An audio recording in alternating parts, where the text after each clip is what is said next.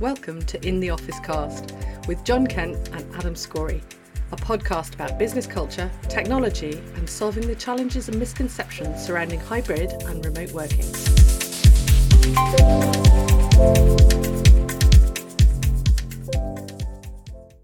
Welcome again to In the Office podcast with myself, Adam Scory, and our founder, John. Welcome, John. Hiya. Hiya. Are you well? Very well, thanks very much. How are you? Yeah, I'm good, thank you very much. Excited about the topic that we're talking about today, which, what problem does desk booking solve for you? So I guess, John, you've got a lot more history than this. Let's start with a little bit of history, shall we? What is desk booking software? Where did it come from? Yeah, it's really, really fun. I think it's fun, which is probably not too cool.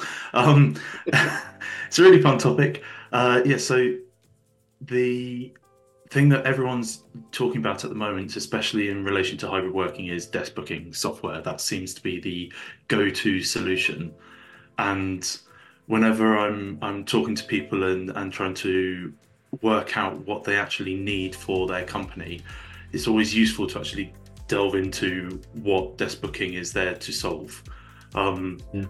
If you actually look back at the history of it, like pre-pandemic, when it was, the popularity of it was rising, it was mainly being used by companies where they had teams that weren't in the office all the time, like sales teams or maintenance teams, where they might need a desk every now and again, but not all the time. And companies realized that actually they had huge amounts of office space that wasn't being used. So what do? Well, we'll get rid of most of that and then get desk booking software. So when people do want to come in, they can book a desk and basically, not have redundant space.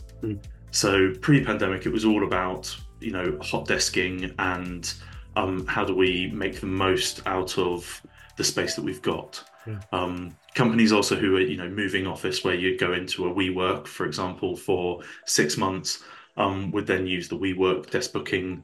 And again, it's it was sort of the start of the more popularized hybrid working that we've got now, where people were allowed to work from home a bit more.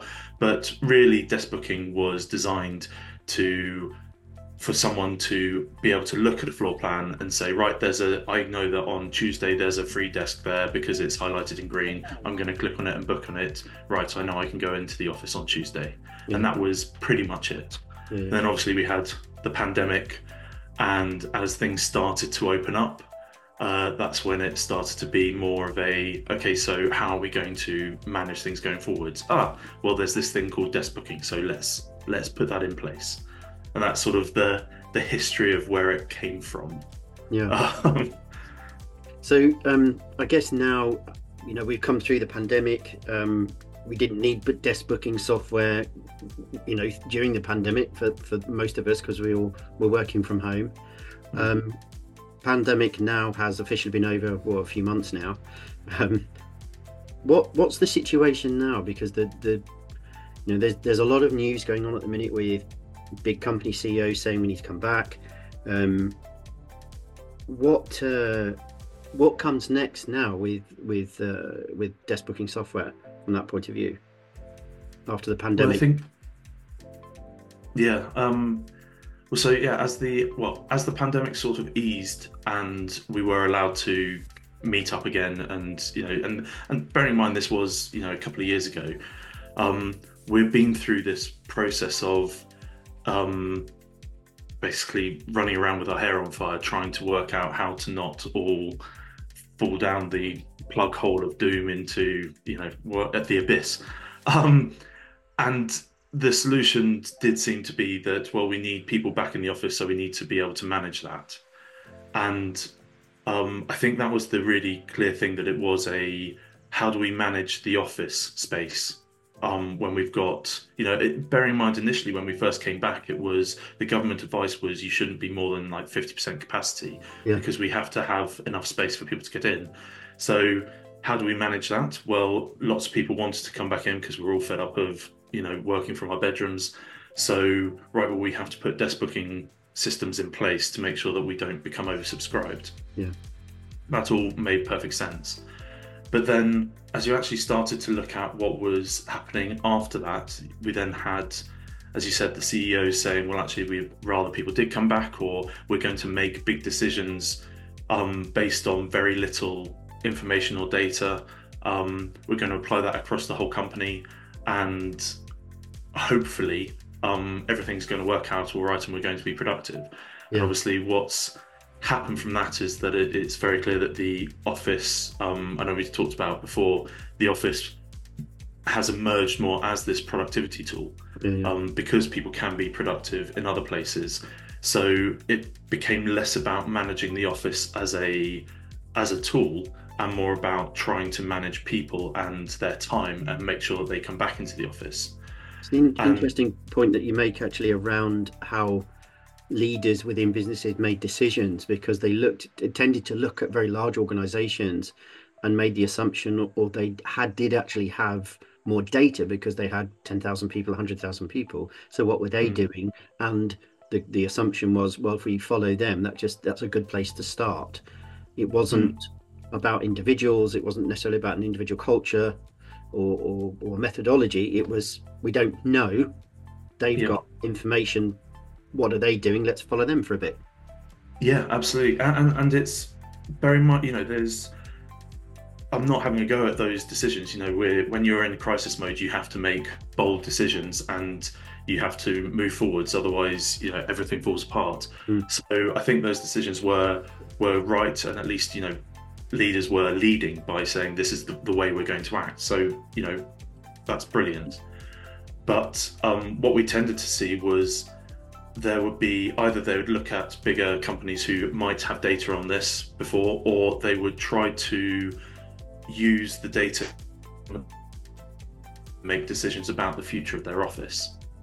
And there are loads of stories of companies where they did roll out desk booking systems. The first year, I'd say, after things came out, that was all about, desk booking systems were a really, really hot topic. We do desk booking as well. And things were crazy with the amount of interest that we were getting. But then, because the systems firstly take quite a long time to implement, and tended to be from a pre-pandemic sort of world of, well, this is a system, this is an IT system that you roll out in this way, that it takes this amount of time, that you have to sign up for this amount of this length of contract, and then people are going to use it because it's designed for those salespeople who, it only takes one time that you turn up to the office and there isn't a desk for you to go, I have to book a desk, otherwise I I have to go back home again. So that was sort of the big rush, and the stories that have come out. There was one of our clients who, as everything was they weren't our client at the time, but as things were opening up, they went, right, we're a 100-person company, we've got a really expensive office, and firstly, we know during the pandemic, we can only be 50% capacity. So what we'll do is we'll put desk booking systems in place and we'll get people to use it. And then we can work out what we do with the office when the pandemic actually sort of eases up. And the thing that they found was, very quickly, they realized that people just weren't using the office.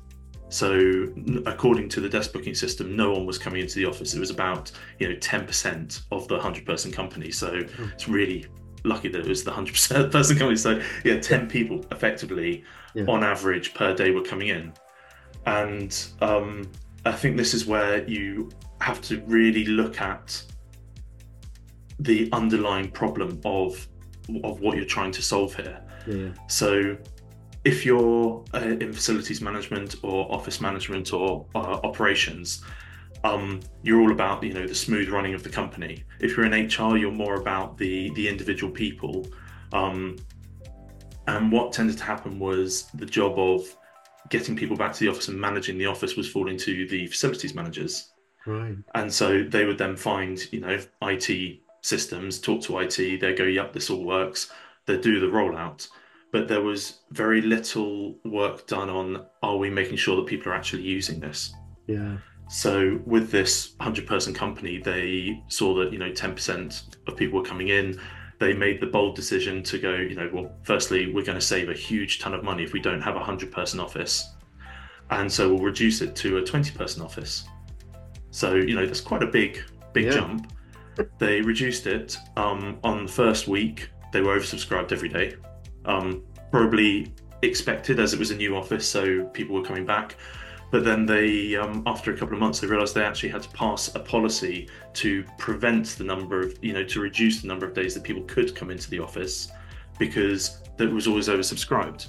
Wow. And I was chatting to the facilities manager and the IT manager about this and trying to understand why this was coming about, because obviously they were then getting it in the neck from the CEO, who was saying, what have you done? We've got these people who are now saying they're less productive because they wanted to be in. And it turns out, when we actually looked at all of the systems, that what happened was people just weren't using it. And that's, it's another thing. Yeah, and because at the time, the 100-person company, they had 100 desks. So why would you go onto a system to book your desk that is there? You just turn up, and I think that highlights one of the core problems with this sort of desk booking solution, is that it focuses on the office and managing the office, and unless there is a pain point for the users in using that tool, which is the turning up and there isn't a desk, you don't use it. It's just another thing for you to have to use. And that sort of aligns very nicely with the stats on releasing software within a company. Software is only useful if people use it. Yeah.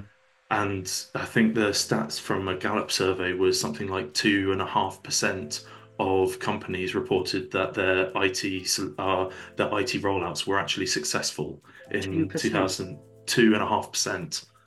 And that's, according to, did people use it? Was it timely? Was it within budget? Was it actually finished? All of these success criteria. But yeah, 2.5%. Wow. And, it's so clear it's because the solution that was being rolled out wasn't really fit for the problem they were trying to solve. Yeah. And so people didn't use it, and so they ended up in trouble. Goodness me. I mean, the cost of software these days, I implemented a piece of software in a business I was working for, and it cost something in excess of $80,000, and it actually took us about a year to really, we're a relatively small team running it, and there was one person in particular that was doing the lion's share of the work. But everything you had to pay for. Yep. So any training, there was quite a few $1,000s worth of training thrown in there, and 3 or 4 people did that.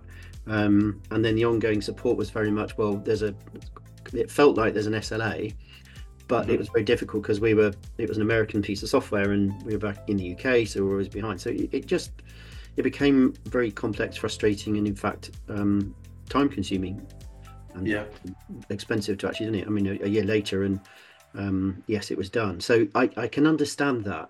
But also, the larger the company, the harder it is to actually implement change with software, because you've got to have systems in place, but to change that system is a monumental task. Because a famous Franklin Covey quote, actually, that will always stick with me, is, with people, slow is fast and fast is slow. You have to go at their pace to make these changes. Software is no different. It's not the be all and end all of the panacea of kind of fixing everything if it, as you say, it's not being used. And it's very typical, even in some of the companies I've worked in where they've been 10 to 30 people, even their software can be difficult, because people are always resistant to change, always. It does become this other thing to do, other thing to use, and the key issue is, if it doesn't actually solve a problem that person has, why would you use it? Why would you go to the effort of actually doing it? There's another company I spoke to where they had desk booking. They're a multinational law firm, so huge, and I think their desk booking onboarding took almost a year. And by that point, they had to keep changing the interactive floor plans because the decisions internally were, well, actually, we don't want to use that floor, or people just aren't coming in there, so we'll move that stuff around. So they had to keep changing that. So, all of these delays happen, and you're telling your staff, don't worry, we've got desk booking software coming. Oh, yeah, it's going to be another month. Yeah, we're not quite finished. And when it was finally released, when I spoke to her, I was like, how's it going? How was the whole thing? She was like, well, it's a really great bit of software. It's really, really clever. It's amazing. I just can't get people to use it. Like, yeah, that's, so is that software release a success? Probably not. And, the next year was trying to force people to use it and trying to remind them continually to do it. And that's just, you don't have to be reminded to use your phone, do you? To send an email on your smartphone. It's just something that helps you do something. Yeah. And I guess as well, the thing that comes to mind is the pain point at that stage was, right, we don't want to spend the money on a 100-person office because we don't need it anymore, because we're happy to have this hybrid working policy and remote working policy. So, but the individuals, were they consulted? Was it, oh yeah, that's a great idea? Because what you'll find is if you bring people into a challenge to solve a problem, the uptake and the investment in there and then the long-term success of that is much, much higher than just somebody dictating from above and going, right, we're going to do this because it suits the business to save £1 million a year on property costs and all the things there. So facilities managers going, oh crikey, my job's changing. Individual teams going, well, why are they doing that? I actually quite like having my desk. Why are we not keeping my desk? And actually, it's so even then, the problem wasn't that they wanted to save the money, because the CEO wasn't going, well, I don't want to be spending this sort of money on an office. It was, if people aren't using it, then we want to make the saving. If people want to use it, we want them to be productive. They were the real problem when you actually came down to it. It was one of those.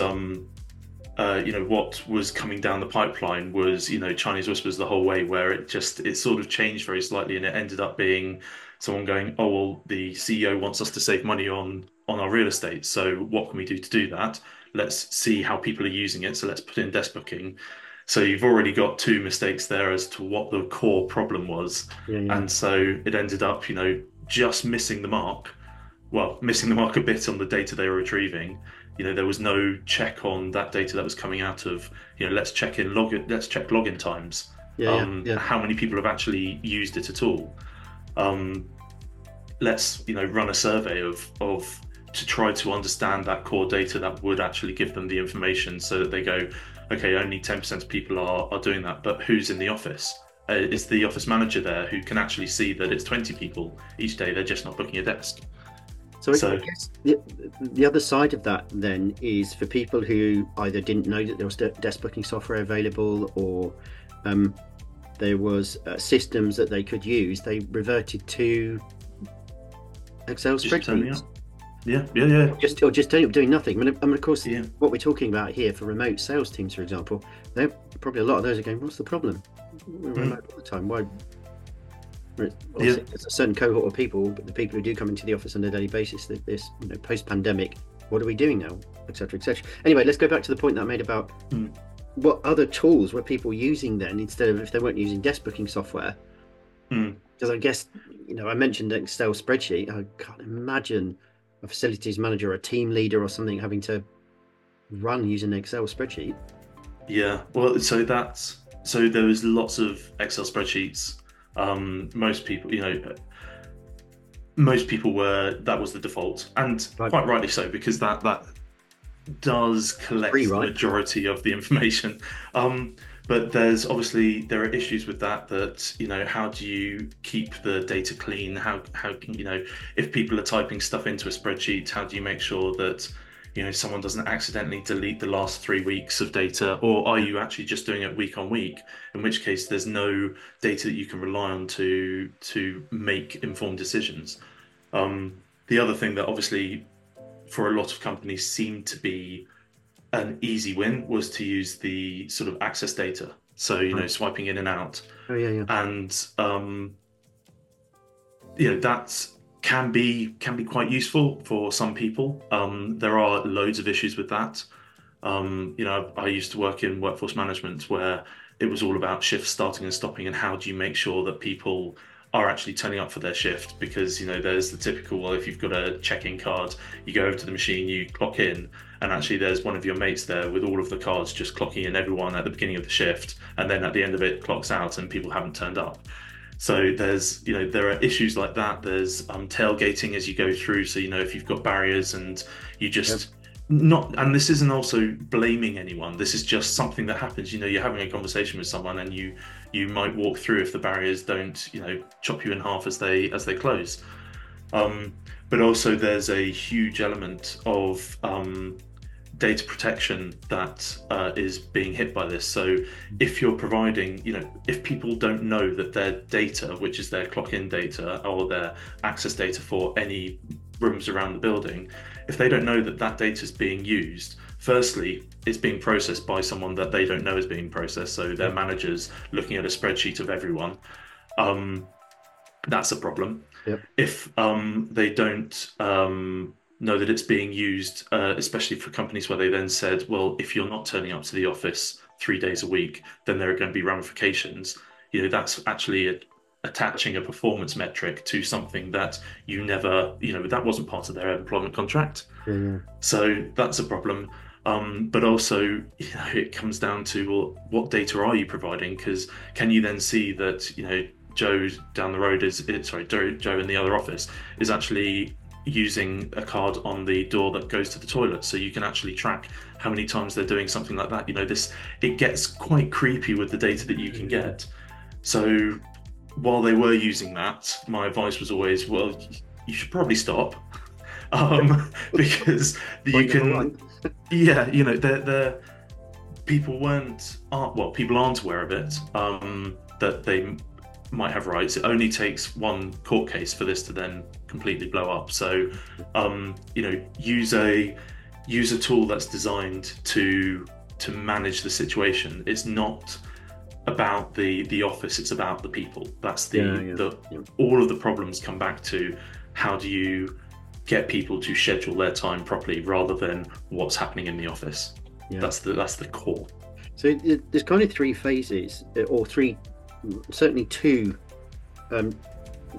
problems or challenges that desk booking software kind of started out as a, how to manage hot desk, for a sales team to come in, or if you've got people from a different country, coming from the States to a London office, and it's right, we need to make sure. So it was more of a facilities booking system to make sure people who need it had a seat.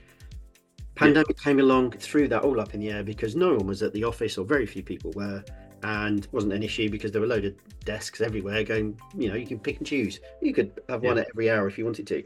Then post-pandemic, everything changed again, and we were trying to find our way to go, actually, what we're trying to do now is balance we've given trust to people, they've worked from home, they've been productive, that was our biggest fear. That's not a fear anymore. So now what is the office? Okay, we're trying to work that out. So the desk booking softwares, in theory, will have had to evolve again into this kind of hybrid version of itself. A new challenge that it wasn't designed to do, but kind of shoehorned. Well, what do we do now post-pandemic? Because if it's just about booking desks, and people have said it's a different challenge we're facing, because everybody's realised, as far as I understand it, that actually the job that you're doing in productivity aren't based on you bum on a seat in an office anymore. It's much wider. You can go and sit in a Costa, because that's what we did. Sometimes we went, okay, well, the office was, we had to be 2 meters apart, which means that only half the office could be in. I don't want to work at home anymore because I've got builders coming in. Where am I going to go and sit and work? Well, I'll go and sit in a Costa or a Nero or somewhere where I can work and still be productive. So desk booking software, that's like, woo, out there. So this is the new challenge, I guess, that we face now. Is everything's changed, and has it caught up to that challenge, do you think? I'd say that in 99% of the cases, no. We can see that with the reactions of sort of flip-flopping of CEOs saying we're going to be fully remote, or no, we can't be fully remote, we've got to be fully in the office. Yeah. And that argument between the two extremes of remote work and fully in the office. So nothing's caught up. And a lot of that, I think, is because this is a changing scenario. Yeah. It's constantly changing, because no one really knows we haven't solved it. And a lot of companies haven't started that process of what works for us. Yeah. It's still that works for them, right? We'll hold on to that and say that's what we want, because everyone's looking for that magic pill that solves the whole process. Because, with the best will in the world, hybrid working does create issues, because there are issues, because it's a new way of working. But just like every innovation that's happened, where suddenly, when fax machines came along, suddenly that changed the way we were going to work. When computers came on, that changed the way we work. There are always people that go, oh no, I don't want to read a book on a screen. I want to sit and have a manual copy. How many Kindles get sold? So there will be a slow migration, and everything will eventually get sorted out. But a lot of the desk booking systems, in my opinion, that have been around are still primarily focused on the office. And that's no longer the problem that we're trying to solve. The problem we're trying to solve is workspace. It's not a single building. It's where are you working? Is your workspace the Costa Coffee? Or is it your desk at home? Is it your kitchen table? In the summer, is it a park bench in the park? And it varies. And we can't say that this is the solution for the whole year. It has to also change depending on your, who you are, what job you're doing, what your family circumstances are like, what time of year it is. As the energy prices skyrocket, are you going, well, actually, I can leave my house cold at home and go into an office? Yeah. It's all of these things are changing variables where we don't know what the outcome is. So in order to deal with that, we need solutions which are really flexible, really quick to implement, and get the engagement from the staff. If you spend a year implementing some software where it doesn't then solve the problem, doesn't give you the data, then you're going to be a year behind everyone else. So one of the interesting things that I felt after doing my research, writing the blogs and working with in the office is the power struggle has changed a little bit. I mean, we talk about, there's in a jobs market or a car market, there's supply and demand. And I suppose that's the same thing with being in the office or out, in that the power of the business outweighed in the past, pre-pandemic. They dictated the circumstances for work. The pandemic came along and that threw everything out. The power was then balanced more to the individual, and therefore the thought process and the mindset around what the office was going to become started to come to the surface. And therefore conversations around the individual and their personal circumstances, you talk about the tasks that people have to do, personal circumstances and productivity, whatever the case may be, as a Venn diagram of three things. I think you were creating a Venn diagram the other day, weren't you? And there were three elements were team requirements, personal circumstances and tasks. Now that balance is very much more in the individual's hands to discuss with a team leader, a manager, a CEO, depending on the size of the company. And those factors now, the individual, are much more prominent in conversations. It's not about money, it's not about desks, it's about the individual. Now, if we're talking about desk booking software solving that problem, it's like, there's no chance. How? Yeah. Because it doesn't equate for one of our other podcasts, we're talking about the office as a product and facilities managers being product managers. So in this case, it's presentism appears to be rising to the surface again, and the power balance is shifting perhaps back to offices because of the financial climate. So it's a really complex moving parts issue that we're facing, that we're asking software that was designed to do a job over here that's not really changed to do something completely different. And and well, actually, what I spoke over you at the last second there, when you said, be more human, this is a human problem that we're trying to solve. It's all about people. And whereas pre-pandemic, it if you were able to work from home, it was usually seen as a benefit, as a, almost like you can slack off for a day by working from home, because you're senior enough. And that was, that's even now, that's how it's seen, is if you're working from home, lots of people say you're slacking off. We've talked about, CEOs and, Elon Musk and the things that they've said, which is always incredibly insulting for a lot of people who are productive working from home. But I think the thing here is that there isn't one right party. You've got every company or any data that you see, or any blog post or LinkedIn post or anything like that, where they're saying, oh, this is the death of hybrid working, or these people are right, these people are wrong. All of that is rubbish, because it's not a one size fits all. It depends on the individual people. And that's why hybrid working actually gets more complicated, because you've got to really deeply understand all of the people that are working with you and for you. And it's only then that you can start to go, actually, these people are so much more productive working from home. But this person over here, when they're at home, they don't do as much. They get distracted very easily. So I need them to be in the office, and I need to be in the office so that I can manage them. It's not fair for me to say, right, you've got to be in the office 5 days a week. I'm going to go off home. But by the way, I'm still managing you. So that's where, with that Venn diagram, the different things influence different people in different ways. And it's constantly changing, because the person who might not be able to work from home initially because they are learning, when they get to a certain stage, they might actually then be better off being out of the office and working remotely, because they've now reached that level where they can do stuff by themselves. They've reached a level of seniority. So it's a people issue, that you've got to understand the people and not focus on the place. Yeah, I totally agree. And one of the challenges, I mentioned when I did my research about WeWork as an example, they seem to really head of the game in looking at these, collaborative office spaces, working spaces, and it's 1995. So whether that guy was an alien and came down and said, or had a crystal ball, I don't know. But a lot of businesses aren't able to do that, and they can't solve the problem like larger business would, and have, a 10-person company doesn't have a little pod to meet in, or free beer here, or there's a collaborative workspace we can write on the walls. So but what you can do is then use the tools at your disposal, i.e. working from home, working from a Costa, meeting in a pub if necessary, or whatever the case may be. So the tools at your disposal are there, but you just don't think of home as the tool as much as the office is a tool. Yeah.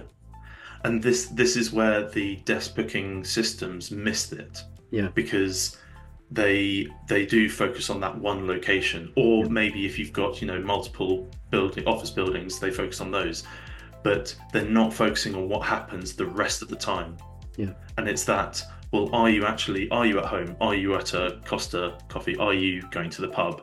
If you're going to a Costa and you live near other people, are there other people that go, I don't want to go into the office because I'll get distracted by something else or whatever it is, but I can see that you're going to a Costa and actually we need to have a chat, so I'm going to go to the same Costa.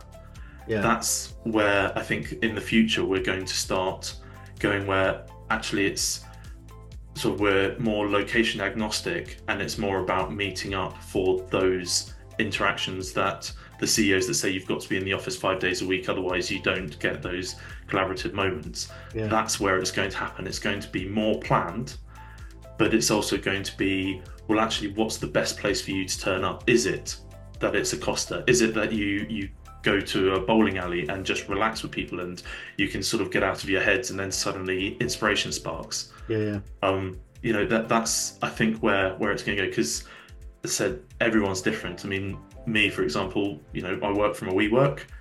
This week, as you can see, I'm at home, and I've been at home the whole of this week. That doesn't mean that I don't like going into the office. I love going into the office. I get some of my best work done there.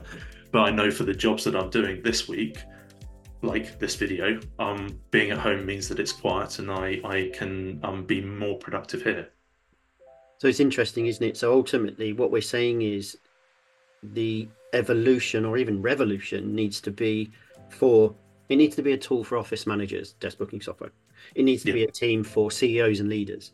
It needs to be a team for an IT business, for an IT department, trying to infrastructure in, or depending on the approach, but also then a tool for HR to be. So there is a super complex ring of kind of 4 different parts of a business that need to be able to support individuals in how they work best to be the most productive, to get to the outcomes, ultimately what the business is trying to do. Yeah, exactly. And it's you have to have all of those stakeholders giving input, including the managers and the employees themselves. And then but the tool that you're using has to be flexible enough that you can say, we're going to try this for a bit, see if it works at this time of year. And we have to have open conversations about, actually, you know what, last week I was in the office 5 days and I felt like I didn't get anything done because all we did was catch up on things. I really need to be alone for the next week so that I can get these tasks done. So, it might be a naive view, but generally I feel people do want to do well. And no one likes to know that their boss is going to have a go at them because the work that they said they were going to do isn't being done. That's a horrible place to be. If people, some people obviously don't necessarily have the same level of ambition, but that's then a managerial issue. And again, that then with the Venn diagram, that affects how the manager should work with that person, because ultimately the manager's there to try to make sure that person succeeds and does well. But yeah, it's basically the key things I think with desk booking software is that it doesn't solve all the problems. It solves the office management problem, but also the majority of them are too inflexible to work in the current day and age. We need something that focuses on where people are, not just the office, and is flexible enough to allow people to try different things and work out what works for them and their team. Yeah, brilliant. John, thanks again. Great to chat with you and kind of lift the lid on a problem that is, or a challenge, or something that affects every business out there that has, a combination of people working from home and offices. So thanks for your time, and look forward to you chatting on the next podcast about the next subject. Thanks, Adam. Thanks, John. Bye.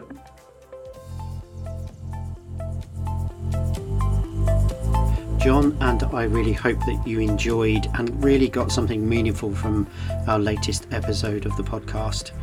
If you'd like to comment or reach out to us and share your thoughts and ideas, we'd love to hear from you. And of course, if you would like to be a guest and we'd interview on our podcast, we'd love to have you on to talk about all the challenges that coming back into the office, the cultural elements as IT, HR professionals, office managers, and of course leaders as well. Please also do like and subscribe, and then it guarantees you get our latest podcast in your inbox. Thanks again for listening.